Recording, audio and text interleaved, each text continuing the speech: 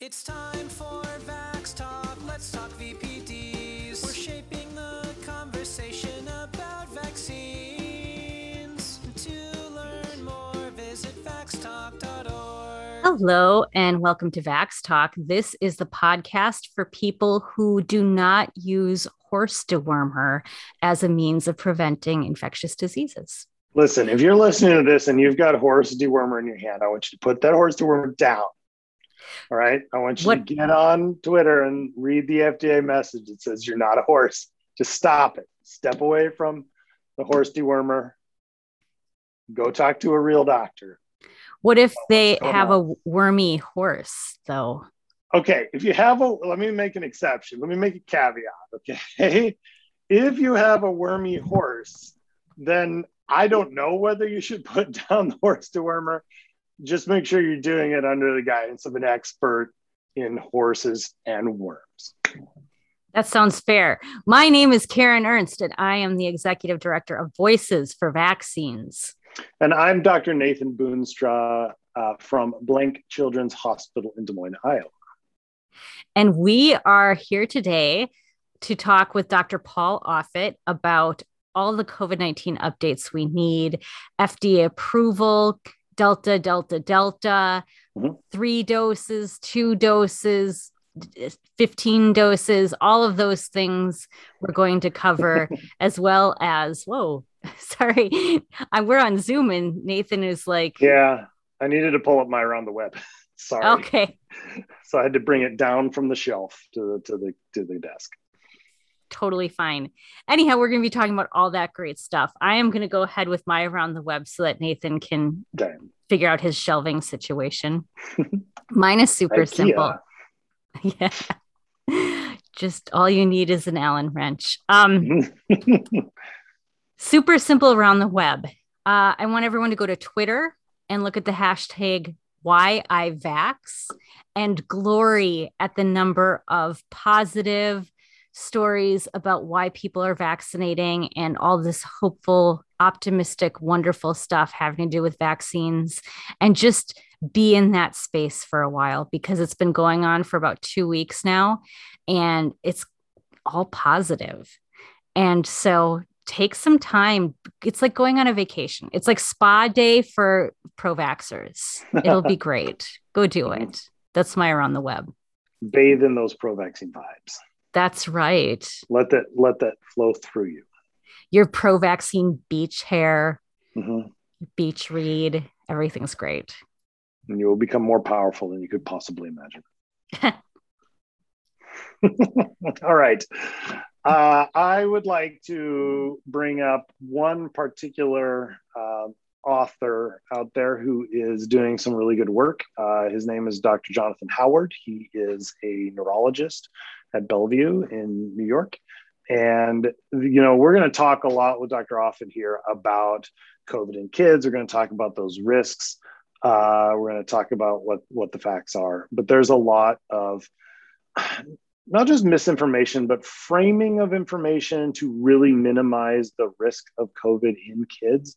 And I think nobody is kind of breaking that down better than Dr. Howard is. And in particular, there are some kind of people on Twitter and on the internet with some measure of expertise that are minimizing the risk to kids. And Dr. Howard has a series of great articles. He's had great articles throughout the pandemic, but one in particular is called Cognitive Illusions and How Not to Write About COVID-19 in Children, and looks really nicely at how some people will set up facts to make it look like, even though the facts are true, that it means that something is not as big of a problem as it is because they're comparing it to other problems or whatnot, making straw men, et cetera.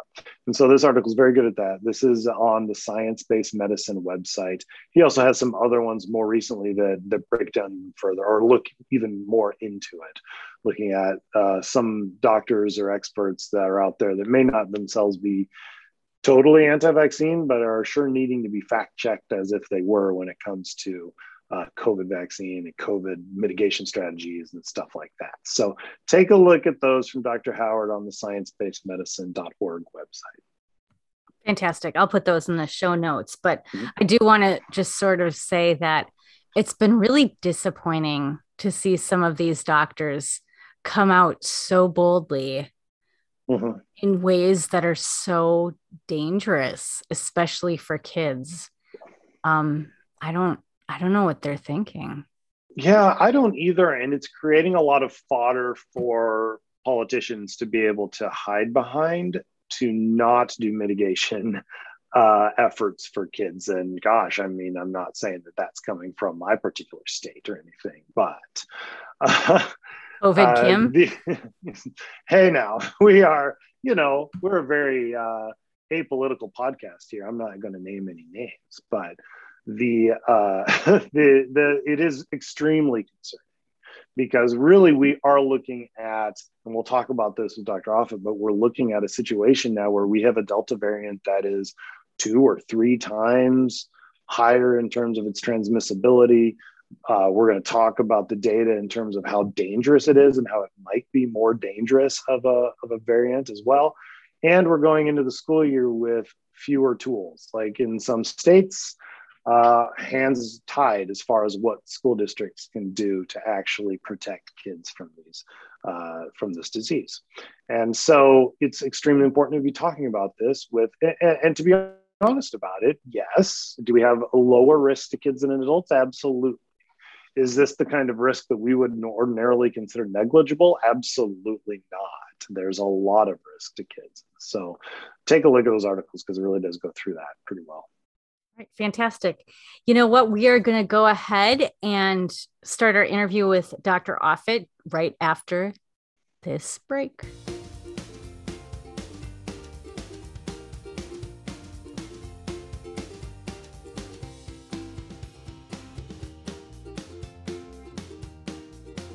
We are now joined by Dr. Paul Offit, who is a vaccine extraordinaire expert in charge of the Vaccine Education Center at Children's Hospitals of Philadelphia and has a CV about 5 miles long. So I'm definitely not going to read it. But also, if you listen to this podcast, you probably know who Paul Offit is.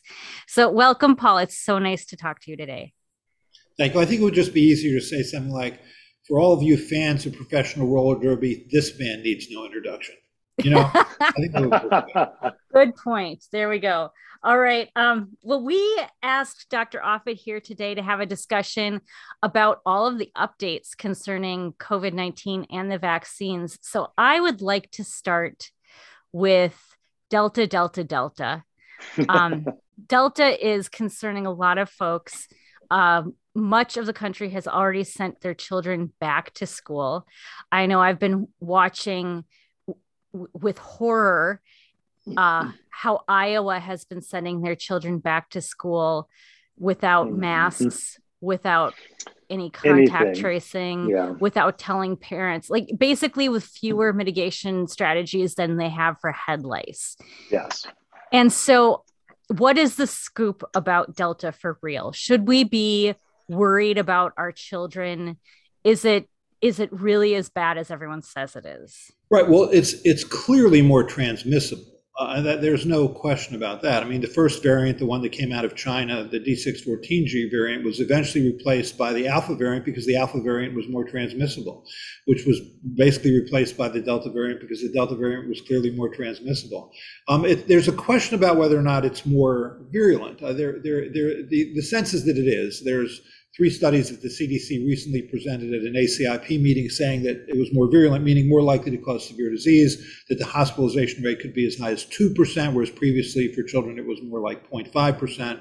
So it's likely to be more virulent. What worries me about this is just what you said.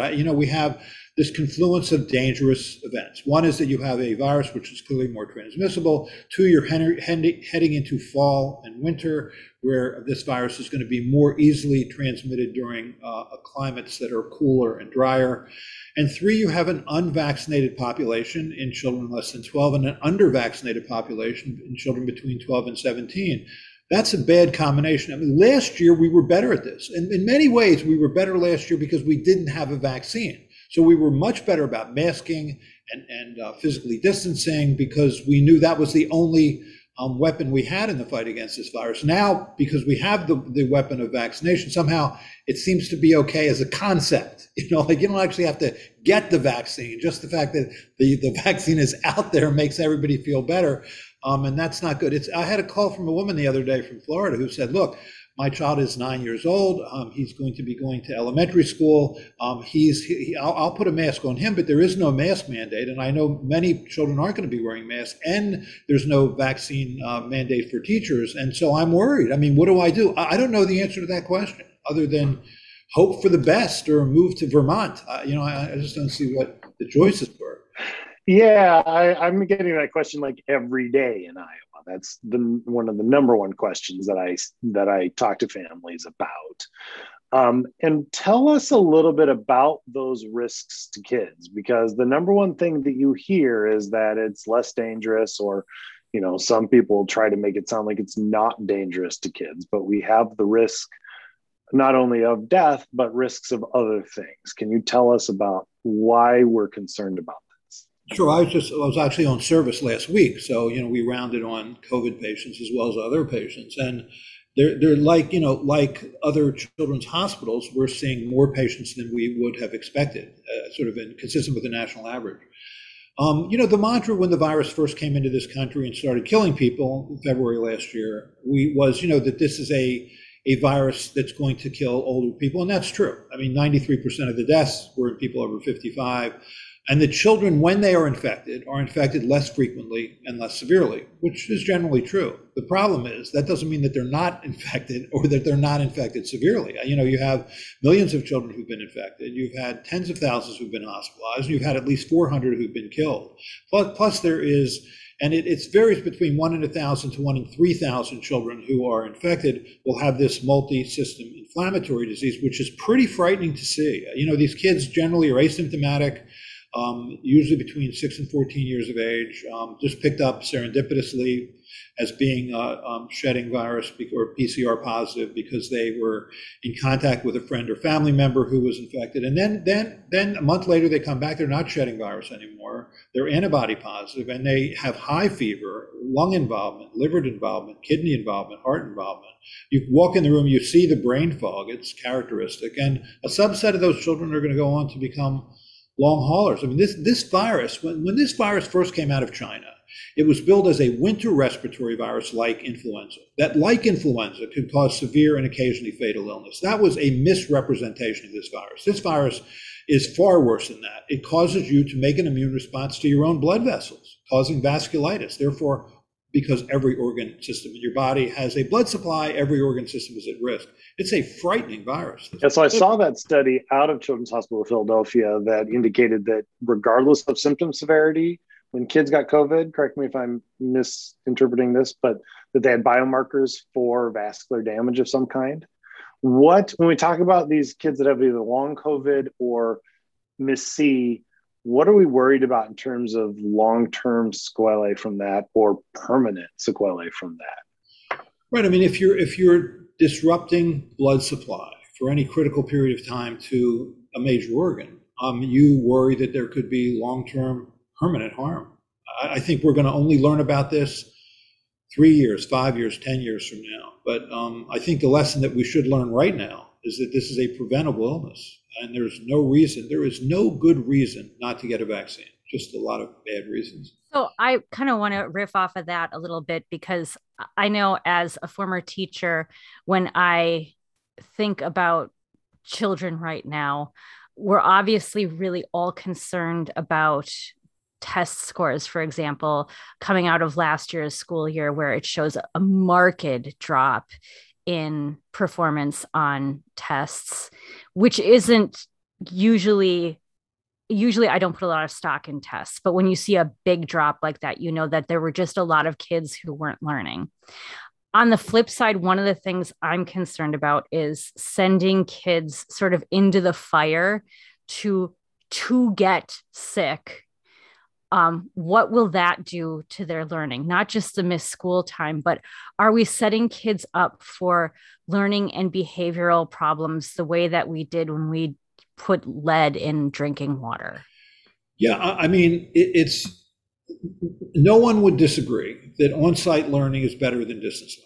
There's so many advantages to being on site, including socialization. I mean, you see all the negative consequences that children have had to have suffered through this pandemic, like an increase in teen suicide. I know that at least in Philadelphia, for many kids, when they go to school, it's the only decent meal they get during the day. I mean, last year, the incidence of child abuse in Philadelphia went to zero. It's not because it actually went to zero. It's just because child abuse is typically picked up in the school and it wasn't being picked up. So there's so many good reasons to be able to send children back to school that you'd think we would be a little more careful about it, like we were last year. I mean, most of the Philadelphia public schools were closed last year, but the private schools were open carefully, making sure that, the children were physically distanced, that they wore masks, that the teachers wore masks, that people sat farther apart in the cafeteria, because we knew how important on-site learning was and we cared about it.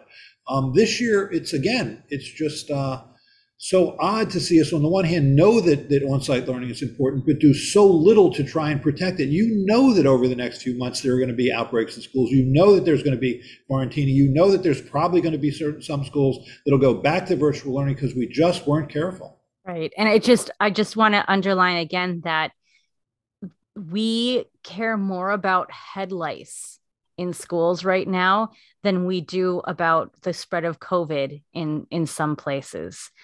I also want to turn to some of the summer activities going on. I just saw in news headlines that post-Sturgis COVID rates quintupled in South Dakota, which was not even a little bit shocking. I know a lot of the folks who attend Sturgis don't even wear helmets when riding their bikes. And so I'm not surprised that probably the majority of them were not vaccinated. But then, we also have other events happening right now, like the Minnesota State Fair. And I don't think it's a secret, but those of us who live north of the Mason-Dixon line are headed into non-warm weather, we'll say that way. It's a heat-deprived season, and we'll all be heading indoors. And so, top of my mind is our 2020 post-Sturgis surge. Boy, say that 5 times real fast. We didn't have a state fair, but we certainly saw a surge even as far as Minnesota and Wisconsin after the Sturgis motorcycle get together. And it was, I believe, about 7 times smaller last year. So how much hurt on the hurt scale of like none to like really, really terrible? How much hurt are we headed into going into things like Thanksgiving and Halloween and, winter holidays?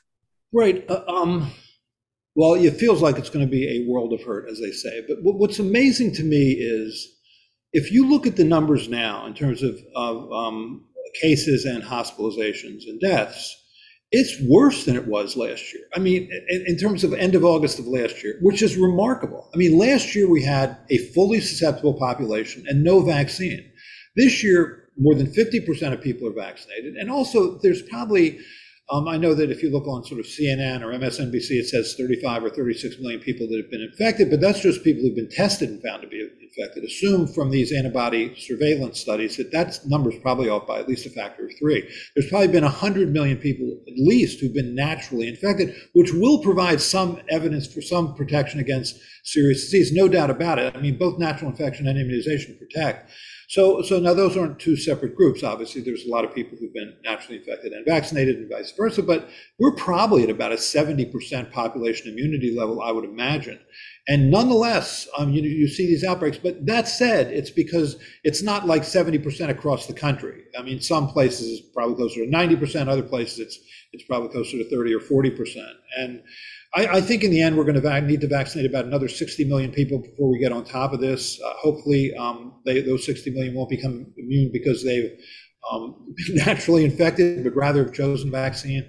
But see, that's where the fight is now, I think, is what do you do when a solid 25 to 30% of the population says no thanks, I don't want a vaccine, I'm not interested. What do you do? And I think that's where the fight is over the next 6 months, which is going to be at the level of mandates. So regarding that fight and the potential for mandates, we now have we have one vaccine that's fully FDA approved. And so can you tell us a little bit about what the difference is between the emergency use authorization and the FDA approval? And do you think there's a proportion of Americans that this is going to sway them into getting the vaccine or not? Well, according to the Kaiser Family Foundation poll, when they interviewed people who had not yet been vaccinated, 3 of 10 said that they were just waiting for full approval. Not so sure I believe that. I think that's 30% roughly of the population that's unvaccinated. So I guess 30 million people are now going to be rushing out to get a vaccine. I don't think that's going to work out that way. I think this was just an excuse, and that absent that excuse, they'll have another excuse. I think that I wish we had a different term than emergency use authorization for the vaccines, because when you hear emergency use, technically all emergency use authorization means is that a company has the legal right to distribute an investigational new drug or vaccine. That's what all that means. But the vaccines are not that. I mean, these vaccines have been tested in clinical trials, 30,000 for Moderna, 44,000 for Pfizer, 40,000 for Johnson & Johnson. That's the size of any typical pediatric or adult vaccine trial. And the safety follow-up, which is 2 months after the last dose, is also typical of any pediatric or adult vaccine. The only real difference functionally between these products and typical vaccines is you have more than 3 months of follow-up for efficacy. I mean, so when in December, when the FDA Vaccine Advisory Committee recommended approval for those vaccines, you could say that they were highly effective for 3 months. On the other hand, you're not going to do 1 year, 2 year, 3 year studies to see how long they're effective in the midst of a pandemic. You're going to assume that it's going to be good for a while, which has certainly been true. Certainly protection against severe disease is held up. So I think functionally for the consumer, there is no real difference. And in terms of mandates, you can also mandate under EUA, as a number of places have already done. In terms of technically what the difference is, just so you know, is that when the FDA licenses a product, they don't just license the product. They also license the process, and they license the manufacturing site. And that is not a small task. What they have to do is they have to then validate every protocol for every step of the manufacturing process. And that takes typically about 10 months. You can get an expedited review in 6 months. This was done in about 4 months, which is faster than ever before. I know everybody didn't understand why it took so long. The FDA was working round the clock to get that done. And we'll see whether it makes any difference. It does seem to have made a difference in terms of mandates. There were a number of interesting.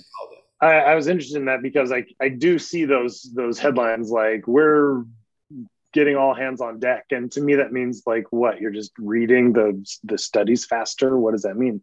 But to think about the actual person power that it takes to actually look at processes and facilities and stuff like that, that's really interesting to see that you can really expedite that by recruiting more people and using more resources and money to make that faster, not quality sacrifice, but just how much resources you divert to it. Right. And not just reading faster. So we're at full FDA approval for one mRNA vaccine. I know the question I get constantly from everybody now, even the people who used to think that my job working in vaccines was weird and maybe they didn't want to talk to me. Now they're all about talking to me, and they want to know when their 9, 10, 11-year-olds, even their 5 and 6-year-olds can get a vaccine. So what's going on with getting vaccines for our children? It's hard to know. I mean, I'll take a guess, as everyone's taking a guess. It seems like it's going to be best case scenario, end of this year, early next year. So it's going to be during the winter. Obviously, you'd like to have it now to be able to protect our children before they go back to school, although some have already started to go back to school. That's the best guess right now. I don't even think the application has been submitted yet by the company, so that hasn't happened yet. Yeah, right. My understanding is Pfizer's submitting in September. But I feel like this up in the air question is, will an emergency use authorization happen soon after that, or is there going to be a request for more data before even the EUA is done? And yeah, I guess we have the same shrug. Right. For those listening at home, both Paul and Nathan shrugged. Yeah. Same feeling, same energy. So the other topic we have going on is this sort of third dose, and it's sort of two topics. So let's take the first one, which is people who are immunocompromised receiving a third dose. And I thought that this was really well explained by Chris Arisman at the Minnesota Department of Health, which is this is not a booster dose. This is a dose trying to catch more people who may not have mounted a response to the first two doses they received. Does that sound accurate to you? And do you think that that third dose is needed for, folks on immunosuppressants or otherwise immunocompromised? Yes, no, I think that's exactly the right way to say it. That for some, it's considered a 3-dose vaccine. So what the FDA did was they then approved the use of a third dose for people who are have solid organ transplants or the immune suppressant equivalent of that is received by a solid organ transplant. And then the CDC then came back and listed about 6 or 7 groups for whom this vaccine would be recommended as a third dose. I would say in general, we're just starting to generate data on this. But if you haven't had an immune response at all to the first 2 doses, it's unlikely you're going to have a response to the third dose. If you've had somewhat of an immune response, then there's about a 25 to 50% chance that you would have an increased immune response with that third dose. But it sort of underlines one important point, which is there is 2.7% of people in this country are immune compromised, according to those criteria. That's 9 million people. Those people depend on those around them to protect them because they may not be able to be successfully immunized. And do we have a responsibility to those people? Do we have a responsibility to our immunocompromised neighbor? Yes, we do. All the more reason to be vaccinated. So when I talk to families or people, adults that are not wanting to get the vaccine, one of the most common things that come up is that they already had COVID. Now, my understanding is that, I know that it's recommended to get vaccinated even if you've had COVID.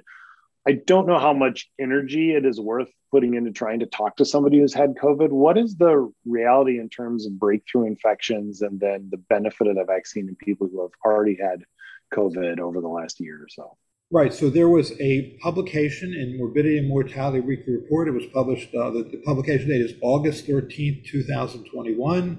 If you look on page 1081 of this, what you'll see a study that was done in Kentucky looking at people who were naturally infected and then vaccinated, or naturally infected and not vaccinated. And what you see is there's about a 2.5-fold increased risk of getting COVID if you were essentially vaccinated after being naturally infected as compared to not vaccinated. So there are now clear data showing that there is a benefit to vaccinating people who have already been naturally infected, which makes sense because it serves as essentially a booster response.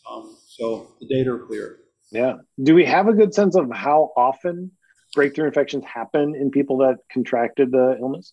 I think that's going to be a function of time. Here's what you would expect from this vaccine. You would expect that over time, when we looked at the original data, right, they were remarkable, 95% protection against all manner of illness, meaning mild, moderate, severe disease. Those initial studies didn't look at protection against asymptomatic shedding, but 95% protection, and in people over 65, and in people with a variety of comorbidities. But that was over a 3-month period.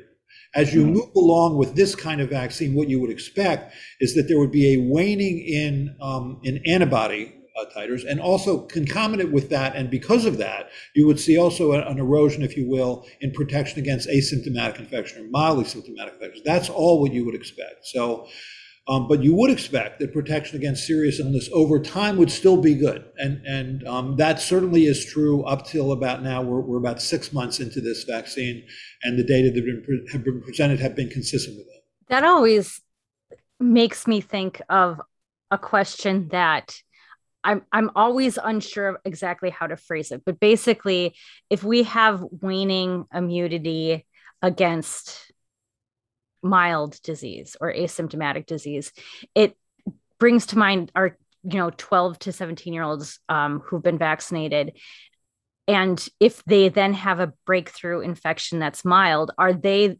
at reduced risk for that Miss C complication, or are we just not sure at this time? You would think so. Also, I do think that the one of the biggest communication errors we have had in trying to get people to understand what this vaccine can and can't do is using the term breakthrough infection to describe a mild or asymptomatic infection. That is not a breakthrough. That's exactly what you would expect. Most vaccines, that's what you would expect. I mean, the rotavirus vaccine that, I was fortunate enough to be part of a team at Children's Hospital Philadelphia to create. And our vaccine doesn't really protect against asymptomatic or mildly symptomatic infection. That's okay. And the goal was to try and keep children out of the hospital, out of the doctor's office and from dying. And the vaccine does do that. So I think those aren't breakthrough. A breakthrough infection to me is someone who, despite being fully vaccinated, nonetheless is hospitalized with the virus. And right now, we're seeing that that's really happening at a very, very low level. And I think the number to look at is not to say, okay, whatever, 97% of people who are hospitalized are unvaccinated, because what's going to happen over time is more and more people are vaccinated, that number is going to decrease, and you're going to see more people who are vaccinated that are hospitalized. I mean, what you want, and this sounds, if you on the surface, a crazy thing to say, what you want is 100% of people who are hospitalized have been vaccinated, because that means you've vaccinated 100% of people. I mean, that outbreak in Provincetown, where you had thousands of men getting together in, to celebrate July 4th in eastern Massachusetts, and 79% of them were vaccinated. And there was an outbreak. So there were people who got COVID. There were 346 who had, despite previous vaccination, had COVID, but only 4 were hospitalized. So 1.2% were hospitalized. That's the number to look at. Percentage of people who are fully vaccinated that are hospitalized. And right now that number is very low.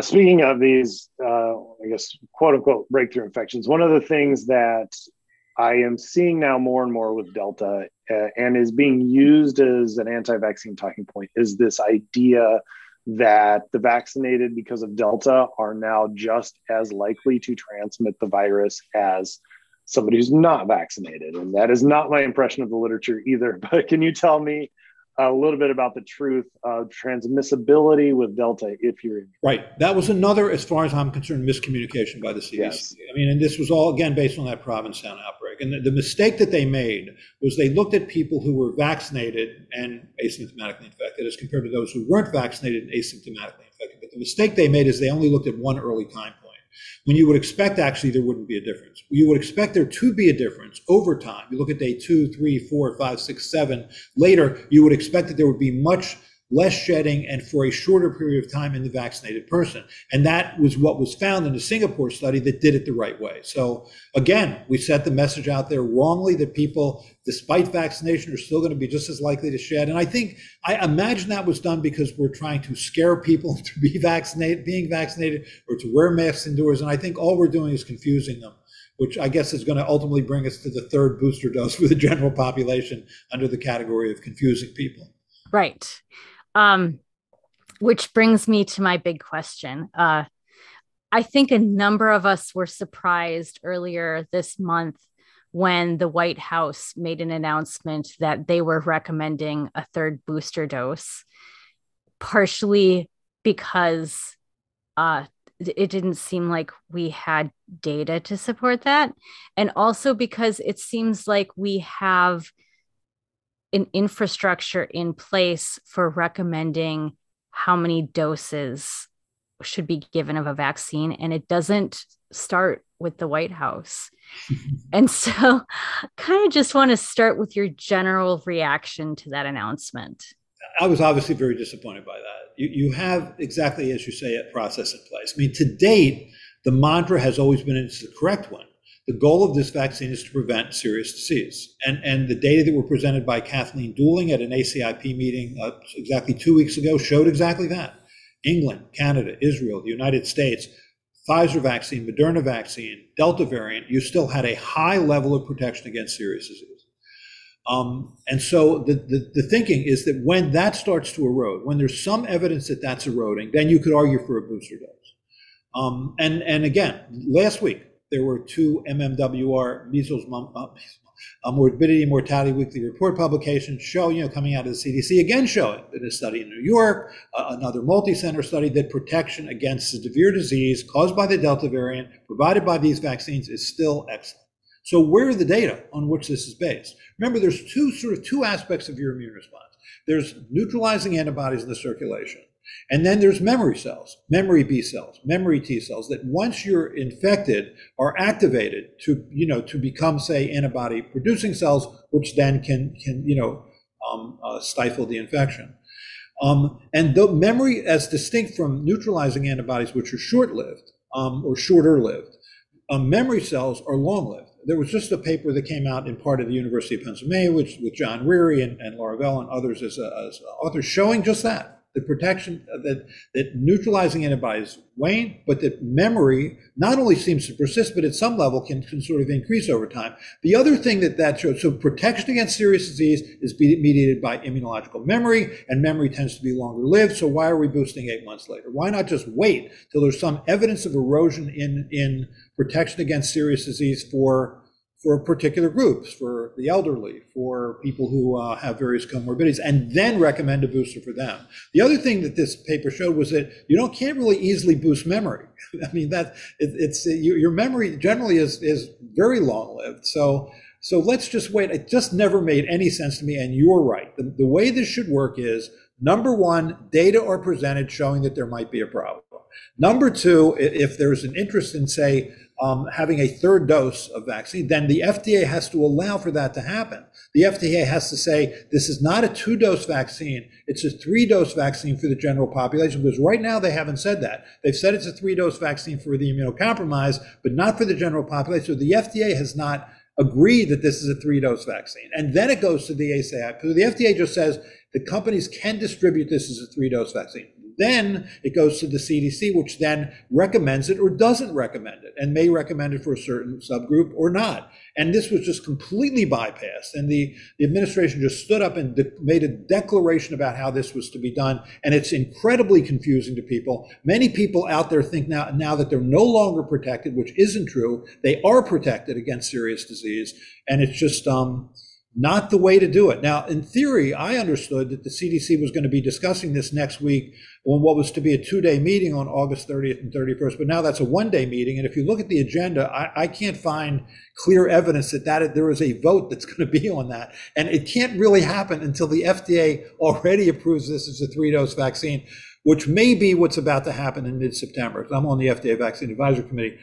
We've been asked to set aside a number of days, and who knows, maybe that's what we're going to be talking about in September. I don't know that, but I suspect that that's probably next up on our agenda before we're going to be seeing those data from children. Right, because the real risk here for the White House is that they've put this aspiration out into the world, and the FDA looks at it and says, nope, this is still a 2-dose series. And then we have a few million people out there being like, well, but don't I need my 3rd dose? Joe Biden said so. So, I mean, what can we do to reassure people at this point? I mean, I don't know that you have the answer to that, but what can we do? Well, we have to wait for more clear direction. I mean, when people ask me what to do, I say, let's wait till the CDC weighs in on this. And the CDC will weigh in on this after the FDA has said this can be distributed as a 3-dose vaccine for immune competent people. When that happens, then the CDC will take this up. And I think maybe that's the reason that the CDC is waiting. And if I had to make a guess, and I'd like to say that I'm pretty much always wrong when I make predictions about this virus, but I'm going to do it anyway. If I had to make a prediction of the way this plays out, I think that the FDA will, by mid-September, say that, okay, it's possible, assuming they go to the advisory committee, because we're curious to see how that plays out, but the FDA may not go to the advisory committee. They might just say, okay, we are going to say this can be distributed as a 3-dose product for immune competent people. Then it goes to the FDA sometime in September for an ad hoc meeting, where they'll then say, okay, we agree with this or we don't agree with this as a recommendation. So what I'm saying to people now is wait until we have a clear direction from the groups that we need clear direction from, which, as you note, is not the White House. Is there any other data we can refer to when we're looking at this 3rd dose situation? Yeah, no, there was an interesting paper that is now available online. It's the title of this paper is mRNA Vaccination Induces Durable Immune Memory to SARS-CoV-2 with Continued Evolution to Variants of Concern. The first author, his last name is Goel, Goel. The first name is Rishi. So you should be able to find this online fairly easily. The corresponding author is a guy named John Wherry, Wherry, who's at the University of Pennsylvania. One of the co-authors actually was a woman who works in our division, Laura Vella. So what the point of this is that what you see is what you would expect, which is what they found is what you would expect, which is somewhat of a fading of virus neutralizing antibodies in the circulation, but a persistence and actually a strengthening of immune memory, looking at immune memory B cells, T helper cells, cytotoxic T cells, and that there was actually an expansion of memory cells over time. And interestingly, the memory cells didn't seem to be easily boostable by another dose. So I hope in a better world, these kind of papers have influence on decision making. I'm not sure we live in that world, but we'll see how this plays out. Fantastic. Well, thank you so much for all of this amazing information today, Paul. It's always wonderful talking to you. I think you are the most frequently asked back guest to the estimable Vax Talk podcast. So thank you for joining us once again. Oh, I just would say one thing, though, in terms of like when people ask me to make predictions. Back in March, first week of March, I was on Christiane Amanpour's program on CNN International, and she said, how bad is this going to be? And March 2020? March 2020. And, they were just starting to see the first or second death in this country. And the year before, 60,000 people had died from flu. And so I looked at China, where there were like 3,000 deaths in a country of 5 times our size. I looked in Italy, where there were a few thousand deaths in a country roughly 5 times smaller than ours. And I thought, Italy certainly does not have a better healthcare system than us. I don't see why we can't do at least as well as Italy. And I said, I can't imagine that there would be more than 60,000 deaths in this country. So I was off by about, 600,000 deaths. Because if you're going to say something stupid, I think you should tell your friend, you should say it on international television so you continue to hear about it for the rest of your life. Yeah. I have to say that I was the witness of a conversation between you and Kelly Moore that is going to result in you buying her a meal. So I think I actually should buy her lunch for the rest of her life, given how wrong I was on that bet. That's okay. I will say that I think it's demonstrative of one of the most important things that we need to see, and we're not necessarily seeing among other people who have expertise, that when new data comes in, you refine and you make changes and you give as accurate of a prediction or statements as you can. And we all appreciate that about you. We learn as we go. And I think for some people, the fluidity of the way science works is disconcerting. They think you know everything all the time, and that's never true. That is so true. That's a great place to leave it. Thanks for joining us, Paul. Okay. Thank you, guys. Take care. Stay safe. Yeah. Have a great day. All right. Bye-bye. And thank you to all of the listeners who are such a wonderful part of this podcast. I especially want to thank those of you who have told me that the listening to this podcast has helped you through some tedious task. I cannot tell you how much that thrills me. So thank you for those comments. Call to action for this week. We are still all hands on deck, convincing everyone in our lives it's time to go get vaccinated. So, follow what Voices for Vaccines is calling the 4 A's. Ask them what their concerns are. Affirm to them that it's okay to have concerns. Acknowledge that they have made good health decisions in the past, and then answer them after getting their permission to give them an answer. 4 A's. And you can have yourself a dandy old talk with someone who is a little worried about vaccination. With that in mind, my name is Karen Ernst. I am the Executive Director of Voices for Vaccines. You can find us at voicesforvaccines.org. And I'm Dr. Nathan Boonstra. I'm a pediatrician at Blank Children's Hospital in Des Moines, Iowa. And you can find me mostly on Twitter. My handle is PedsGeekMD. And I'm also, if you want to find us at Iowa Immunizes, our state immunization coalition, whether you're an Iowan or not, we'd love to see you there on Facebook or Twitter or on our website, iowaimmunizes.org. To learn more, visit factstalk.org.